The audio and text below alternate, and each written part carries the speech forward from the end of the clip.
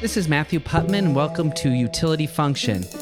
Got to sit down with one of my mentors today, Beth Comstock, and during this interview, I realized, of course, that she isn't just my mentor, but to an entire generation of entrepreneurs and leaders. Beth was the vice chair of General Electric. She sits on the board of Nike. She has run the entertainment group at General Electric, the lighting group, and been involved with so many organizations of change throughout the world. I hope you enjoy the conversation. I think it goes out without saying how much I appreciate you coming here. Oh, happy to do this. It's the second time you've done this for Nanotronics, and I've realized that it's not that I'm not that special, that you have given me a lot of ideas and helped me. But as I look through what you've done, I realize this is what you do. You're kind of a mentor to a lot of people and have been for a long time. Is that something you considered like a part of a job, or is it more of a mission in life? That's a good way to put it. I guess I haven't really thought that of myself, but I'm just attracted to people who are trying to make things better. And if I can help, I offer some advice. I've been around a while, so that helps. I think mentor also means older, wiser in some way. And so I think just I'm attracted to people who take on these big, hairy missions that are really difficult. And I felt I had that path in a company. And so I'm just attracted to people like you who take on these things that seem like, how are you ever going to do that? And you do it. Yeah, I'm wondering, however, we will as well. So I was like, so I need to turn to you for these things. I think of you as being somebody that's been involved with technology. In fact, you're most well known, I think, for all of the different roles and all of the different contributions at General Electric. But the last time I saw you, you invited me to something at Columbia University that seemed almost the opposite of technology. It was about craftsmanship and going back in time. Can you get an idea about what you're exploring with this and why this is interesting to you? Yeah, well, partly I'm just experimenting and testing and learning my way to what I want to do next. And so I found this center at Columbia. I signed on as a visiting scholar. But what I love about what they're doing is it's craftsmanship. They went back to the 15th and 16th century and unearthed these old crafts recipes. And what's so fascinating is that's what informed the Enlightenment. So it was the artisans and the craftsmen who informed the scientific method that led to the Enlightenment. So it actually is related to technology. And I love the mixture of the art and the science. And I invited you because I know you do too. You have your technology serves the manufacturing and the maker space. And there's just something really interesting about the combination of those two. So with that day, it was trying to convene a bunch of thinkers to say, okay, what does it look like to go back to 15th century and, make a mold out of bread? That's what we were learning. Has it given you any idea? I mean, I'm thinking about when everybody, and I don't think this is anything new, industrial revolutions and machinery and bringing on a certain level of automation is something that technology has always looked at as being. But did it give you any sense of where craftsmanship can play in an ever increasingly automated world? Well, I think it's a reinforcement of some things I experienced in my days at GE. Early on, the team I worked with, we were trying to be the ones who recognized the pattern, saw what's next and knew. And it took us to the maker movement. I mean, again, it's not really new. It's as old as time, humans making things. But we were fascinated that right here in Brooklyn, there were people making solar panels and water purification in their garage in a maker space here. And it was as good as some of the things we were making. And then it led us to go into our factories. And what shocked me were right there in front of us that no one had asked were tons of makers. Yes, they were making the most sophisticated equipment on earth. I remember one of the manufacturing team made like fan blades for a jet engine. And they are so sophisticated, the most sophisticated materials, but it started with a hand drawing and an X-Acto knife. And we met another person who used his tattooing skills to apply it to welding. Another man who brought in his rifle to figure out how to deflect a certain kind of metal. And it just was this awakening that I think within even the most sophisticated technologies, there's a craftsman, an artisan that wants to work with their hands. And so how do you combine the best of those? That's what's happening in manufacturing. Yeah, I love your positive view on this. I'm incredibly an optimist about how automation can actually free people to be more creative. Yeah. But it seems to be a lot of people's concern that won't happen. It's interesting to hear that you saw it happening at General Electric, even, which I think to many people's mind would, the idea of corporate bureaucracy and fitting into a mold themselves, rather than creating a mold, an actual physical mold. I find that really interesting. Yeah, I share your and the concerns that have been raised by a lot of people. I actually think we're at this interesting time. What I love about those stories is people figured out a better way. They were entrepreneurial. And they knew the constraints, they knew what they had to do and not. And the people within GE were entrepreneurial. The ones who were allowed to take their gun to work and figure out a tensile strength or something, right? I mean, and people allowed them to do that. I do worry in the time of automation, of checklist efficiency, that some of that goes away. You don't allow those rooms. I think that was why things like Kaizen, and even to a certain extent, there were parts of Six Sigma that allowed people to figure out a better way. It fell apart in my mind when it got too structured and too automated. Yeah. I mean, I certainly think that this is a responsibility that I have on a small level, but maybe entrepreneurs in general have, or businesses have, is to make sure that as we automate something, what that's doing is freeing the person that would be doing that to try to create something. Yeah. And that's super idealistic. But we see it happen sometimes, and we see it happen a lot.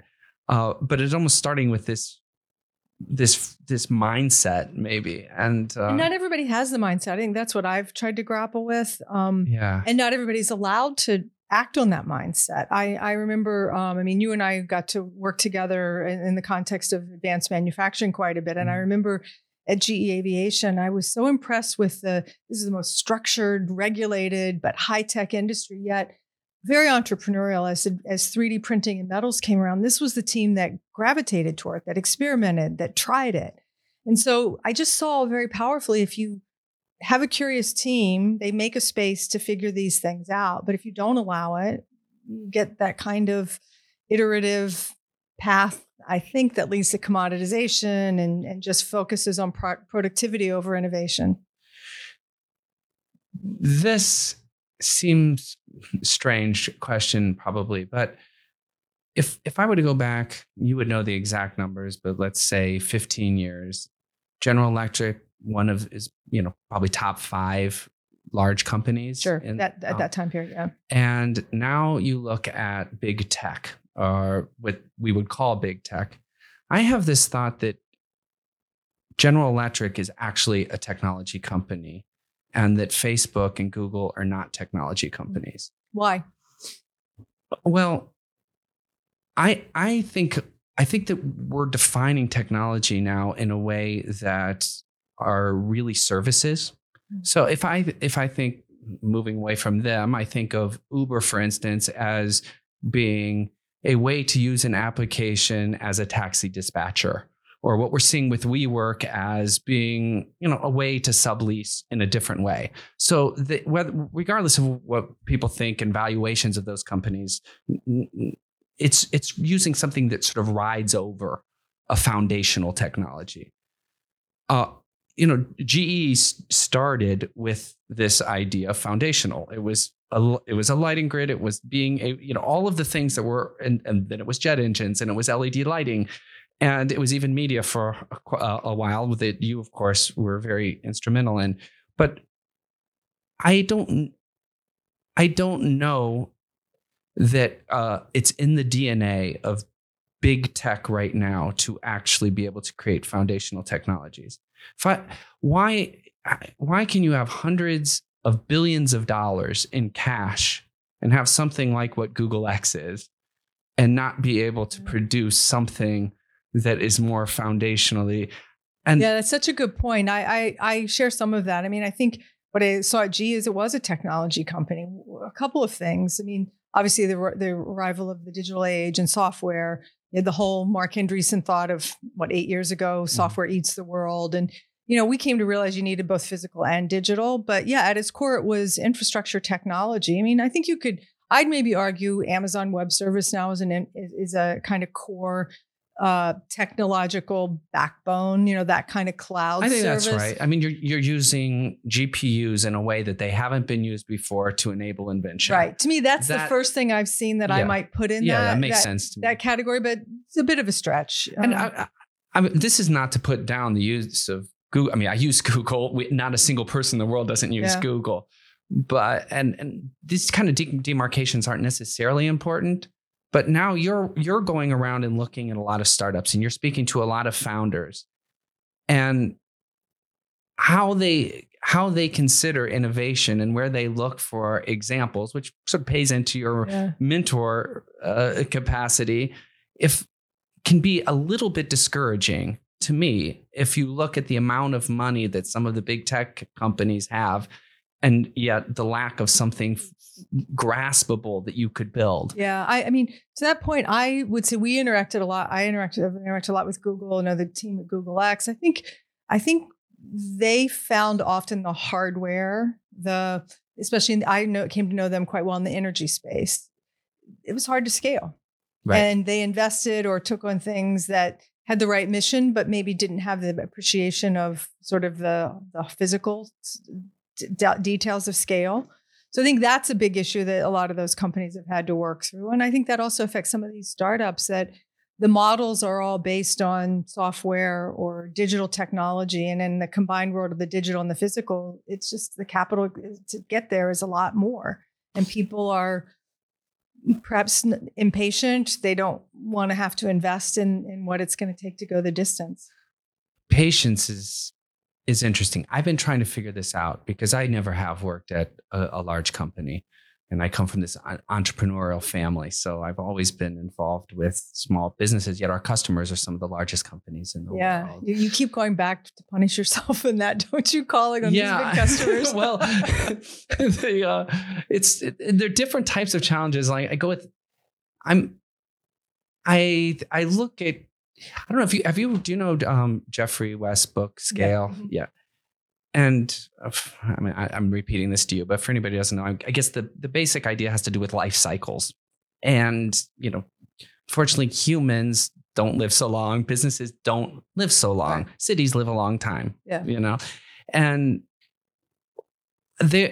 GE I said live just because they're going through a bad time. I'm acting as if they're dead, and that's not the right way to look at it. No, I realize they're not dead, but they're going through they're going through a rough times, and you have more informed theories about that. But I'm wondering that there is a sense of businesses can't live due to some kind of entropy of bureaucracy of building upon things instead of pulling them back and looking at some type of entrepreneurial core. One thing that you always, or I've heard you say, is for people to look at their jobs as crafting the way they describe their jobs.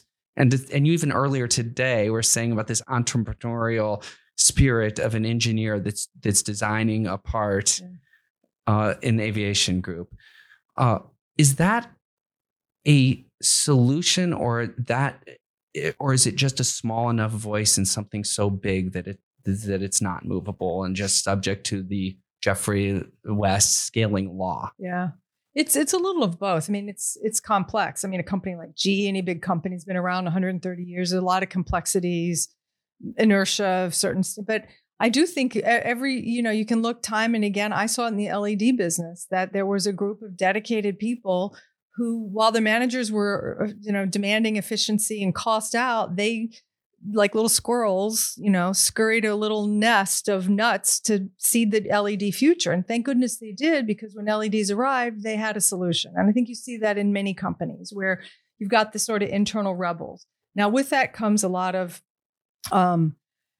collaboration, a lot of need to defy, what people are expecting. I've always been a believer in you need a second lane in any company. You need your kind of core what's now, and you need your what's next and new lane. I could even argue you need three lanes, but let's, for the sake of simplification, say 2 lanes, your today and your tomorrow, however. But in any team I've been part of, we really fought to make sure we didn't have to ask permission, just hopefully 15% of our time, budget, mind share for experimentation. And some years, maybe it was 8%, 5% in a really lean year. But you don't ask permission for that. You just do it because you know what your numbers are. You know what you have to do. And that's as important as some of the others. Now, I think it gets more complicated in public companies. So some of the inertia you're talking about, I think the short-termism gets baked in because of the public market. So I think that's another complication. I guess that goes to your role when your board responsibilities at GE. Can you explain to me the balance between quarterly earnings and being able to say I'm taking a chance that might play out in a year or 2 years, but it's hard to report on such a thing, and then how does that deal with management? Yeah, I mean, it's a lot of tension, and it takes a lot of energy to what I said earlier, but I think it's a fundamental belief that we need this other space, and you have different metrics. I think that was a big learning for us, for myself personally. You need different metrics, different funding models, different people.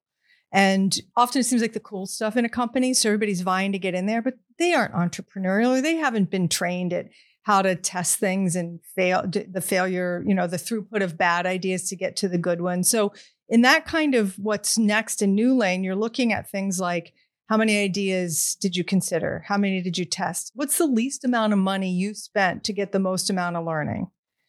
What's it take to get to one customer? Now, what's the likelihood of getting to more customers? You can't measure profit. Yet in those in established companies, it's often like, well, what's the profitability? What's your path to profitability? I don't even know if I have a customer. Right. What do you mean I can't have my profitability? Right. You're held to a very different standard at GE than at a tech company. You're even a public tech company. You can push out profits 5 years and still have a huge bump in stock. At least founder-led public companies seem to have a bit more. I think there's a belief in the founder. They got them here. I don't know if that's true. That's been my experience. The founders-led companies in Amazon and Google get a little bit more leeway there than some of the other companies that maybe the founders have gone away. Oh, that's interesting. Okay. I don't know. I think we'd have to think about Apple. Is that true? I mean, I don't know. And there's kind of a sense that growth is limitless. That I kind of don't know if I share unless there's a new technology on the horizon. I mean, eventually there are only going to be so many cars, or there's going to be so many where, inventing new things, then it does become, human invention and possibilities is kind of endless. But the, number of users of Uber app is limited eventually. And so there's this thing, and if it's not scaling along with profit, it's a very strange way of thinking that can you even try to instill that type of structure upon how you relate to the markets when you're in a company the size of old and the size of I think you have to try. I think that's the essence of good leadership, is to say, we're optimizing today, we're building tomorrow. And here I have the transparency, I have the metrics. I know, as somebody who was in the innovation part of GE, there were very few investors who cared about what we were working on. It all seemed too small. And I take clean tech, just leave me alone. That it really, until one day it wasn't. And everybody's, well, why aren't you bigger in solar? When is battery technology going to happen? But I think there are things that big companies do that, because they have a lot of money, often they throw too much money at something too early. And they have to write things off, as we did quite a bit in some of this new technology. I think it's almost best when you do that. I mean, that's at your best moments, right? Think of you. And I mean, you oh, can't. No, it's terrifying to throw away money. I don't have enough to throw away. Your job, if you run out of cash, that's your job, right? Yes. To not run out of cash. That is the CEO's job. Yeah. And I mean, GE is an old school business in the sense that, my grandfather was a director at or vice president at a company that wasn't as big as GE, but it was a big tire company, BF Goodrich Tire Company. And I remember sort of the idea of runway isn't something that you thought of. You were looking at, by the month. I mean, you have sort of these low double digit gross profit for the whole company type of thing. Yeah. When you have now big companies are sitting on amount of money, an amount of capital that they would not have any idea how to deploy. Over $600 billion at Apple. That's not the way that GE actually, at least, I don't think ever. No, worked. I mean, I think you could argue maybe capital allocation, was challenging in some respects, but this GEI experience tried things, put their money to work in new spaces, whether it was clean tech or healthcare or digital. No, definitely. And that's what you have to do. That being said, you're not often rewarded for it. You're rarely rewarded for it. And so you kind of have to do it you're trying to buy some goodwill with the investors if you're publicly traded. Or you're a founder and just says, hey, this is the way we do it. And most CEOs have a window to do that. So I think the most successful ones have figured out how to do that well. Yeah. So you've spent now since your time, probably even during your time, probably at GE, speaking with a lot of new companies. Yeah. What are some trends that you're noticing that you think, in 10 years or 5 years, we'll start to see being useful foundational? Yeah. Well, I mean, I'll divide them just in a couple of buckets. I think just trends in terms of the startup companies I'm seeing. I mean, there's a lot of money out there. So people are, but it's still harder for women founders to get funded. They get a much tougher time, held to a different standard. And it's shocking that still happens for as much as attention. So I've been disappointed to continue to see that play out and not well. So I think, and obviously companies are getting funded. I mean, look at WeWork, no lack of funding for what they needed. You might have argued maybe too much funding, right? So I think there still is a lot of good money for good ideas. That feels good. So if you have a good idea, people are willing to fund you. The areas I've been really intrigued about, and I'm really interested in agri-tech. I think we've already seen some of it in the plant-based foods that are just one example, but I think just the tech digitization of agriculture, I think is fascinating. I'm kind of intrigued about on a consumer side, something you mentioned that relates to what you said earlier. I think there's a segment of consumers that are questioning growth, that are saying, I don't need to take that trip. I don't need to buy this. You saw H&M out of Scandinavia recently say they were having a hard time growing because people didn't want to keep buying as many clothes. Now, whether that's true or not, Greta Thunberg and the whole sort of people questioning their travel and their carbon footprint. I question whether some of the growth models in the consumer marketplace we have are sustainable. That's something I'm. Are you seeing companies address that will produce, that aren't, let's just say the clothing industry, that will have lower production and still have a good business model because of it? I think people are asking these questions. You've got these models like Rent the Runway, and even IKEA now looking at more, rental models of their furniture and different. IKEA seems to be doing a really interesting job. Again, another Scandinavian-based company. So I think it's still early in that, but I feel like simmering, you're starting to, and I think we got to ask ourselves, what does this mean? We're all assuming every business, every economic model is on consumer growth. Well, what if it's not? Yeah, I've been thinking, it's funny you bring up this clothing argument. I've been having this conversation the last few days, reading some of these reports, and, we're talking to people that make smart fabrics. So you have embedded computers in them. So how can that tell you something about wear of the clothing? So you're not replacing different times, but the clothing maybe costs a bit more, or there's ways to use that information in ways that are useful. But at Nanotronics, we always focus on, if you increase yields, make things more efficiently, make it in a way that there is less waste, both from environmental energy waste and actual product waste, you can get quite a long way, but not the whole way. There's so much still for people to think about. It's been a trend for a while. People are out, sort of prioritizing experiences over the thing. I think that continues.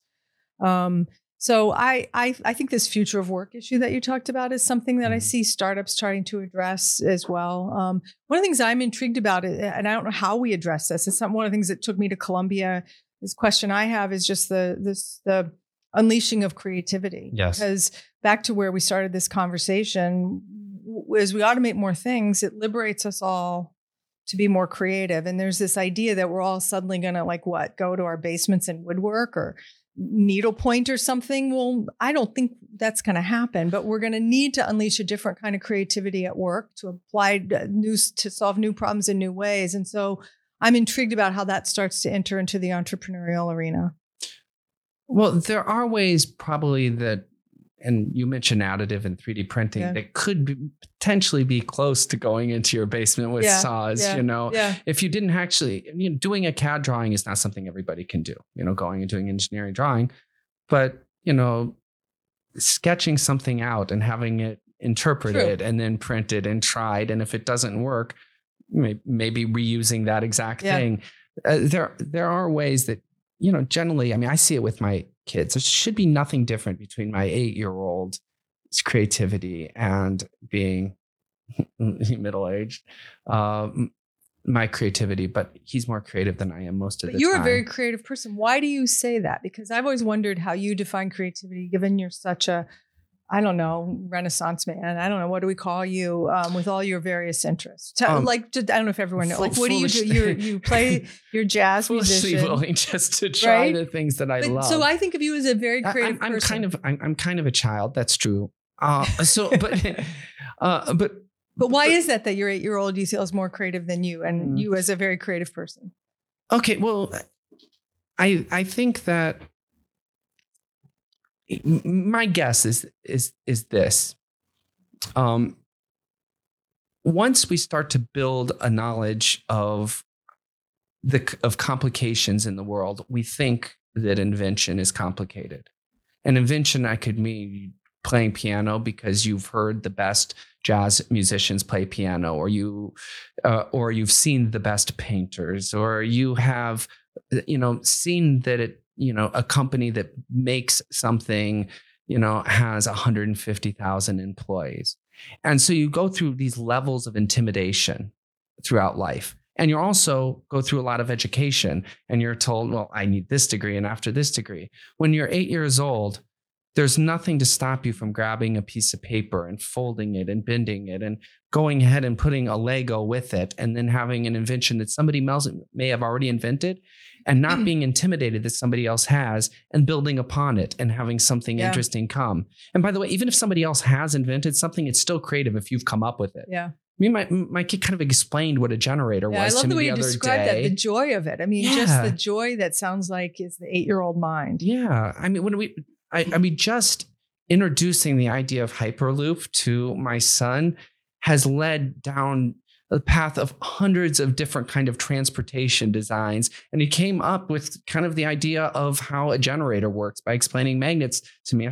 And then say, no, that's already been done. You say, wow, isn't that great that he's worked through this concept? I think that goes away as we become kind of intimidated that others have done it. Yeah. So I guess that's what, it happens. Certainly I try to break from that a lot because I was lucky with people that I've been around and mentors that I've been around that have encouraged me to just close my eyes and try. And that's literal with piano and playing free jazz. You actually just close your eyes and trust that your fingers will hit the right places because you've practiced enough and you've played enough that it will, and you will discover in the moment. And, I try to take these chances, but I don't do it enough. Certainly I don't do it as much as my 8-year-old, but it's something that you actually bring up quite a bit when I listen to stuff that you talk about is courage. And I that might be something different than what we're just talking about, but the courage to try something, whether it's within your job or just within your life in general. You speak to that a little bit. Well, I think the courage we touched on it, the courage to craft the job that you think is your opportunity. This struck me a lot working in organizations of There's always an excuse for why they couldn't go after an idea or try something new. Not enough budget. The boss won't let me. Somebody tried that. Well, and many of those were true. But often when you'd say, well, did you ask your boss? Oh, no, I could never do that. He or she will never go for it. It's that perceived rejection before it even happens. Yeah. So it's that courage to just try it. Okay. What does it harm? And we're not incented in organizations. You can come up with a lot of excuses, but at the end of the day, it's you. If you tried it and you got shot down, it's different than never trying it. And so I think that's some of that courage. But I also think I've come to really think a lot since I've been out of a company for the past now almost 2 years about creative courage. Yeah. And it was different for me in a company. It was really courage to kind of fight for change and fight for a path that seemed obvious when you looked at it, right? Clean tech, whatever. Now I'm finding it's a lot harder to be creative as an individual. It was somewhat easier to be creative in an organization because it was more of a rebellious act. And because you're putting yourself on the line that this is who you are, kind of courage. You're with a team in that case, and you all believe you see. And what I've been trying to do is unlock my own, sort of go back to what it was like when I was 8 years old. Yeah. And in fact, it's funny you mentioned that because for me, it's like I pick up my paintbrush from when I was 10 years old and I'm still painting things like I'm 10. Yeah. And it's very sad on one level, but on the other, it's like, but you have to, and there's courage in that to just say, okay, that's what I'm doing right now. God, you touch on something so important. That is more courageous than being an executive that have billions of dollars behind your decisions is such an interesting way to look at humanity. Yeah, I don't know. But I think I feel this way. Yeah. I mean, I feel I've been sort of trying to figure out, as I said, what's next? What am I doing? But sort of reevaluating my philosophy. And one of my beliefs is that we have an obligation as people to create. And it can be very small. Some people, it's like you creating a company, creating a team, but and you don't give up on that. And so just because I'm not creating things in a company context, what am I creating?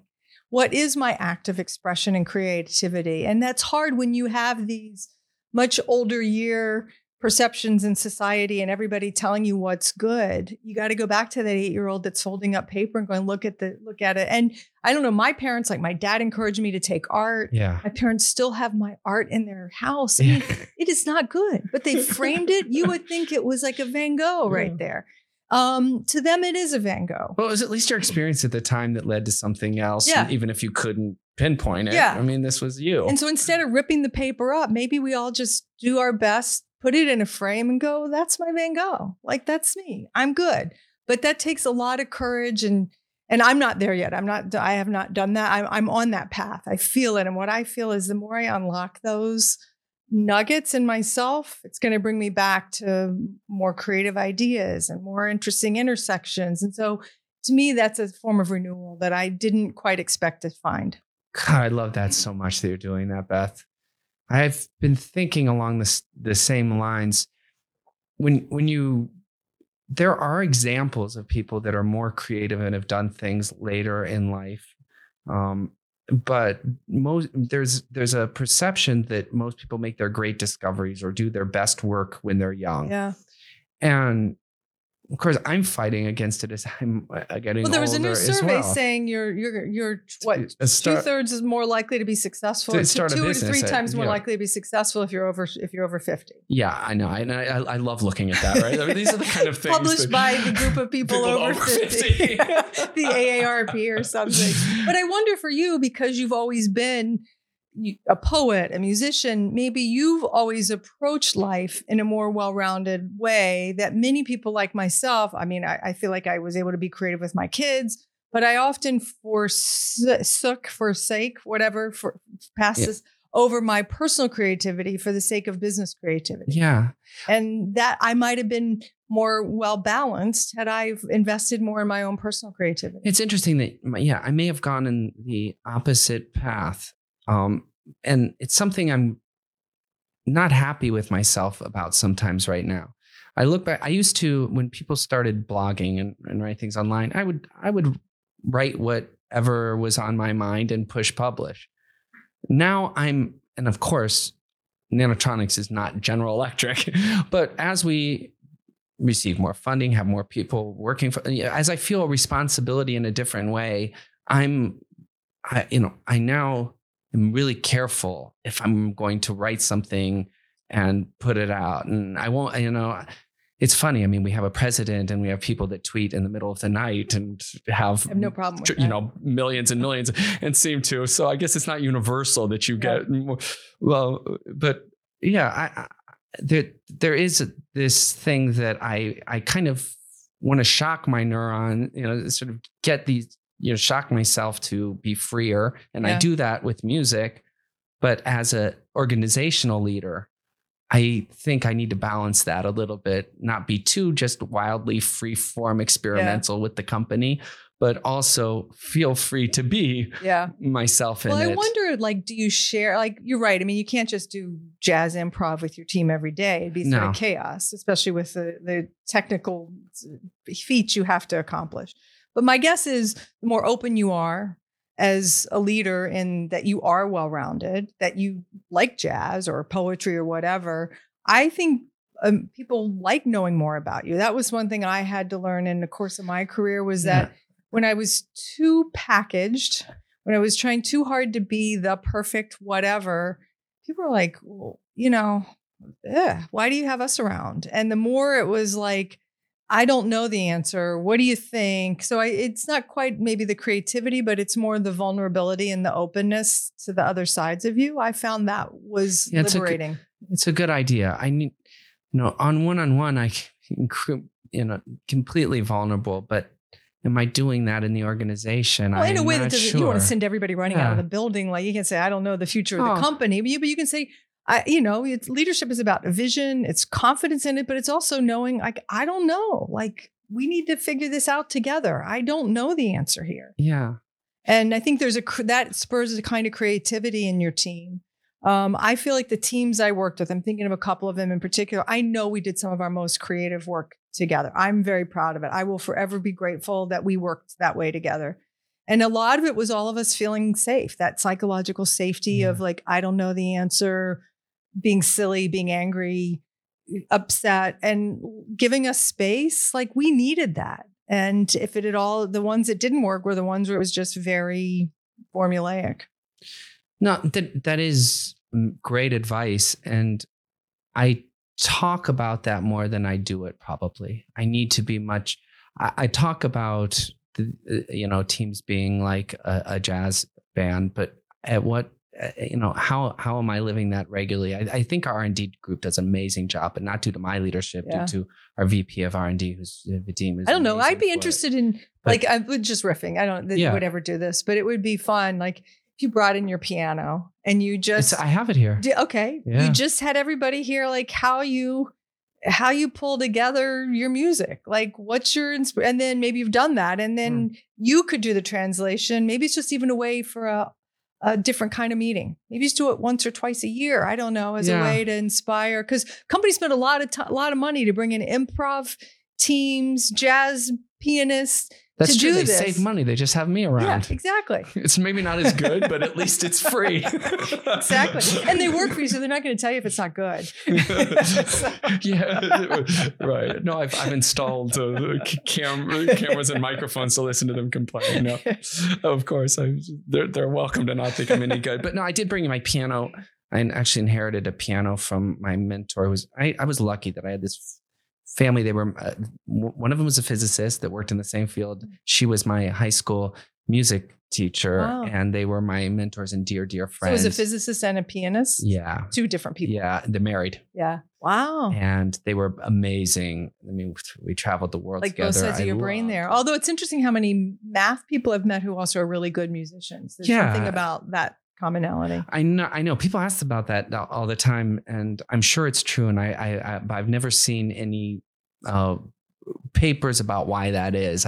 There's a futurist I know who I really respect, Edie Weiner, and the group's the Future Hunters, and they do a lot of work on the future of work. And one of her ideas is, why aren't data companies and financial companies hiring more musicians to do their data work? Because again, it would be a different way of thinking about structure and solving some of these problems. I love that people who study that and can think, okay, this is a new way. So maybe I'd love you to should look into her work, by the way, because we're trying to figure out ways to write job descriptions differently and look to different populations that aren't the obvious for a role. Right.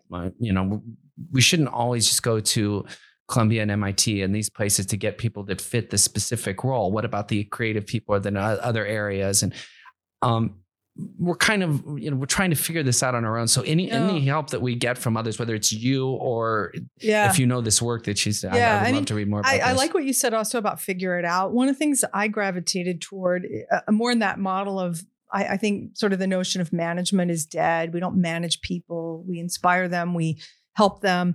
But one of the jobs that I found success in creating was a figure it out role. And it was hiring, it wasn't a lot of people, but a couple of people who, like I remember in one case, hiring somebody who came out of doing energy financing in Africa to figure out the future of blockchain in our company. And, you sort of go through, they had the kind of skills to figure out in really tough places. They know how to do financial modeling. Like, just turn this person loose and see what happens. And so more and more, I just thought, like, there ought to be these ways, maybe it's even project work for you, where you have a couple of projects and you're hiring people from diverse backgrounds to just see how they do it on a project basis. And that might be an entry into the company. That's great. A lot of, since I've been out doing my book, I've heard from a lot of women who maybe they stopped to working daily in the workplace and worked at home as they had their kids, and they're looking to re-enter, and they're looking for people who are looking for non-conventional backgrounds. So I think you'd be surprised at the pockets of people. If you could give them some project work and have them figure it out, they might come to you in a different way. Yeah. And one thing that it actually came to me when we had a meeting of our summer interns at the end of the summer. And I spoke to them and asked, how was your experience? And their managers were there. How was your experience? And it was really good. I said, well, but what happened? We didn't do anything that we thought we would be doing. I love that. And I asked the managers, I said, one of them had a PhD in optical engineering. One of them said, what are you doing that when you came on none of them were doing things at the company that they thought they would be doing. That just happened. And it's really cool because the people in the company that are doing these different jobs, they found something that is really of interest to them and good for the company. They crafted their own job. They did, right. And when I heard you say that, I thought, that's what they did. But we've not institutionalized that. Yeah. And whether Nanotronics or anybody else, I think it's I think you're starting to actually put some structure into how this can be done. But it's a feeder, it's a pipeline for your interns. I mean, what I am hearing and talking to different professors and even high school teachers is that there are a lot of kids that are waiting to be told what to do. They're afraid of not being perfect. They're afraid of failing. And so to create that, it's almost like a test bed. I mean, people in school are able to come here and do an internship and say, wow, like this exists in the world. I'm encouraged. I want to go work there. And for you, it's a way to filter the people who are more industrious, more figure it outness. And over time, you might start to recognize some patterns of where they come from, what their what kind of characteristics I don't mean like they grew up in a certain part of the country, but more like what's their intellectual capacity. Oh, that is interesting too, though. Yeah. I've noticed where they came from. Yeah. Where they come from is actually, and I didn't think and actually I'm pivoting here to something else, but you've traveled and worked in different countries and different places. Both of us spend our time all over the world. Right now, things are kind of nationalistic. Yeah. I don't even mean just in the United States. It seems to be everywhere in a way. Does this go?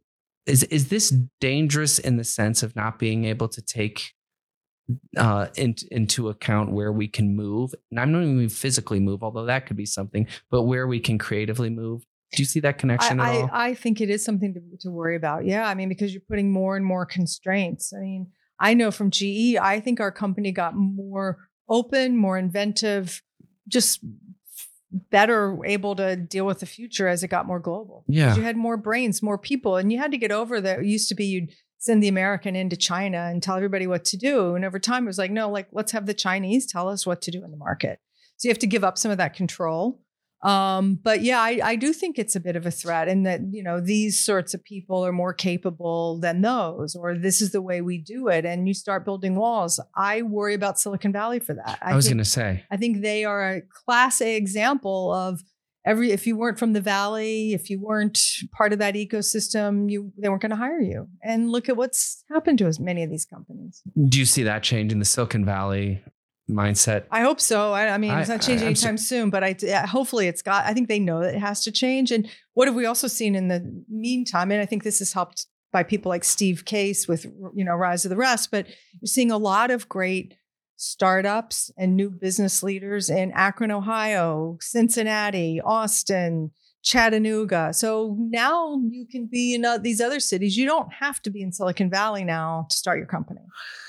Yeah, and then we're not in Silicon Valley, although we have a presence there. We're still, I guess, we're still funded heavily from Silicon Valley. I mean, that still is. It's changing a bit more in those smaller cities, but it's slower. It's harder. We were opening a new facility, and we kind of went out to a lot of different cities and states to get incentives, and it's still harder than I wish it were. Yeah. I mean, I'm from the Midwest. I'm from Akron, Ohio. There are good universities in those areas, but it's still a struggle, and it's going to. But I think it is trending in the right direction for New sure. Orleans, it's something where you're seeing government doing a little bit more, but you're right. It takes time. It does take time. Yeah. I often think about this idea of, we were talking about a musician doing something in a company and that being useful. And, I know you're very, very interested in design. Mm-hmm. And all of these things that seem to maybe not be directly related to today's job. When I come into work today, I may be speaking to an investor, a customer, something like this. If I take a step back in your career a little bit, you worked, you handled bringing Hulu into the group, right? You worked at NBC, you ran this division, and then you ended up running lighting as well. In a company of that size, or in your specific experience, was there any lessons in crosstalk between technology and one area that influenced the other? Well, I think what the theme that I saw in the course, I started out to be a reporter, ended up behind the scenes as a communicator, then marketer. So I didn't come into this as a technologist. I think this, for me, I always looked at this as what's the impact of technology. As a marketer, I'm a behaviorist. As a biologist, I'm a behaviorist. Mm-hmm. I studied biology in school. So that was how I looked at what is the impact of this technology on behavior. And so I think that was a thread I pulled through. That was my way of navigating. And yet the disruptive nature. My last job at NBC was dealing with the disruption of, we were aghast. YouTube, cats playing the piano on video. Oh my God. Ha ha ha. Isn't that so silly? And the other hand, I'm panicked. We don't know how to do this. So in the course of most of my career, I think there's been a backdrop of technology. I remember when I first was wanting to be a reporter and I first got to NBC, not as a reporter, but as a publicist, the big fear was, what if we go out, we're going to lose camera crews? What if we go from a three-man, it usually was men, three-man crew to now they're expecting one person to do it all to now we're on a phone. What it's enabled. So I think that all technology has been the backdrop of pretty much everything I've seen, but I've looked for what's the impact on how we behave as the differentiator. And what I've noticed in things that you've said is that, and please correct me that I'm wrong here, but you focused on story and kind of what content and story and sort of driving narrative. Yeah. If you're watching a news start to finish, if you're watching a TV show, you're watching Seinfeld, doing all of these things start to finish, it's a clear narrative. A narrative within the creation or the journey to build LEDs or to build jet engines. Was that transferable at all for you? Yeah, I see where you're going. Yeah, absolutely. I mean, it was clumsy. No, it wasn't clumsy. I get it. Yeah, and I do think you're right. I mean, to me, it was this awareness as also somebody who values story. I mean, I'm a storyteller, and I just came to realize that story is the strategy. And if you're leading in change, you're leading to what's next, you have to tell a story about where it's going. And think about anyone a customer who's coming to Nanotronics, to somebody who's investing in or buying one of the technologies here at New Lab. Why? Where are you going into the future? Where have you been? Where are you going? Why is it relevant to me? Why do I want to work with you? Those are the things that we often forget in change, that you need to have a story. And I used to always find, as I got more involved in business strategy, that often the teams that were like, okay, here's our product, excuse me, here's our product, now go get a story, we got to launch it, didn't do as well as the ones who actually started with, what's our story? What are we trying to accomplish in the world? What's the mission, the vision? And those have become a bit marginal, commoditized a bit in companies, but they're still really important. And the reason they're commoditized is everybody tries to make it so unique. Like, we want to save the world. Okay, well, no, what is it uniquely that Nanotronics is doing to save the world? Yeah. Why is GE uniquely qualified to be a clean tech company? And so that was a lot of, and I found it hard because in an engineering technology company, whether it was media, which was a storytelling company, and technology company, like, well, you're just a storyteller. What do you know? It'd be like, yeah, but if you don't have a good story, who's going to come with you to create this? And so I feel like story is everything. Yeah. No, you really are a great inspiration for that. Well, I used to find when you have teams doing business development, or, I'd often say, write it as a story, write it as a press release. Like, what's the story here? Often in teams, when you have ideation sessions, ask somebody, okay, we've come up with these great ideas. Now, your job for the next meeting is to come back and tell it as a story. So we see if we still like the idea as much. Are we still willing to follow that? And so I think there are some disciplined ways you can use story to test your strategy. With your own process, whether it's this, your roles within GE or on the board of Nike, or if it's just this new personal discovery of your own creativity and what you're doing, how structured are you with this? Do you have an end goal in mind, or are you or is it more of a free form discovering as you go process? It's a little of both. I mean, I think I've always been big on pattern recognition. So my go-to is just discovery. Get out in the world, put yourself out there, and you start to see patterns and you see trends. That gives you a direction. Is it relevant to me? And so you have a bit of a hypothesis of what you're working toward. And then I think there's just room for experimentation. So that's what I'm doing right now. That's what I did in a company, often without asking, just because I knew we needed to create it. And sometimes you got accused of being a dabbler in companies. I feel that way in my personal life now. Some of the stuff I'm futzing around with, it's like, really, I'm spending my time on this, but then it's like, yeah, but remember, there's this trend you see. And like right now, one of my themes is just new models of learning. I've been out experimenting with all kinds of learning, traditional academia, online groups. I'm starting to see some things without experimenting in those, without some of the things I've done that on the surface would seem like a waste of time. I wouldn't have a feeling like there's something here I want to investigate more. Do you feel that kind of freedom now that you can just investigate, and maybe it's watching a movie and seeing what it is rather than structure? And then, but I think back to earlier, I tried to always do that in the context of work, to always make room for discovery. That was my go-to move. Because without feeling guilty that you're not being productive at that moment. There were too many people in our company doing that. There weren't enough going to see what's happening out there. So it was an easy path for me because it wasn't a heavily trodden path. As a parent, as a wife, I mean, you get family obligations. Those things become harder. I remember doing a lot of arts and crafts with my kids and love that. And it was easy to justify, but I liked it just as much as they did.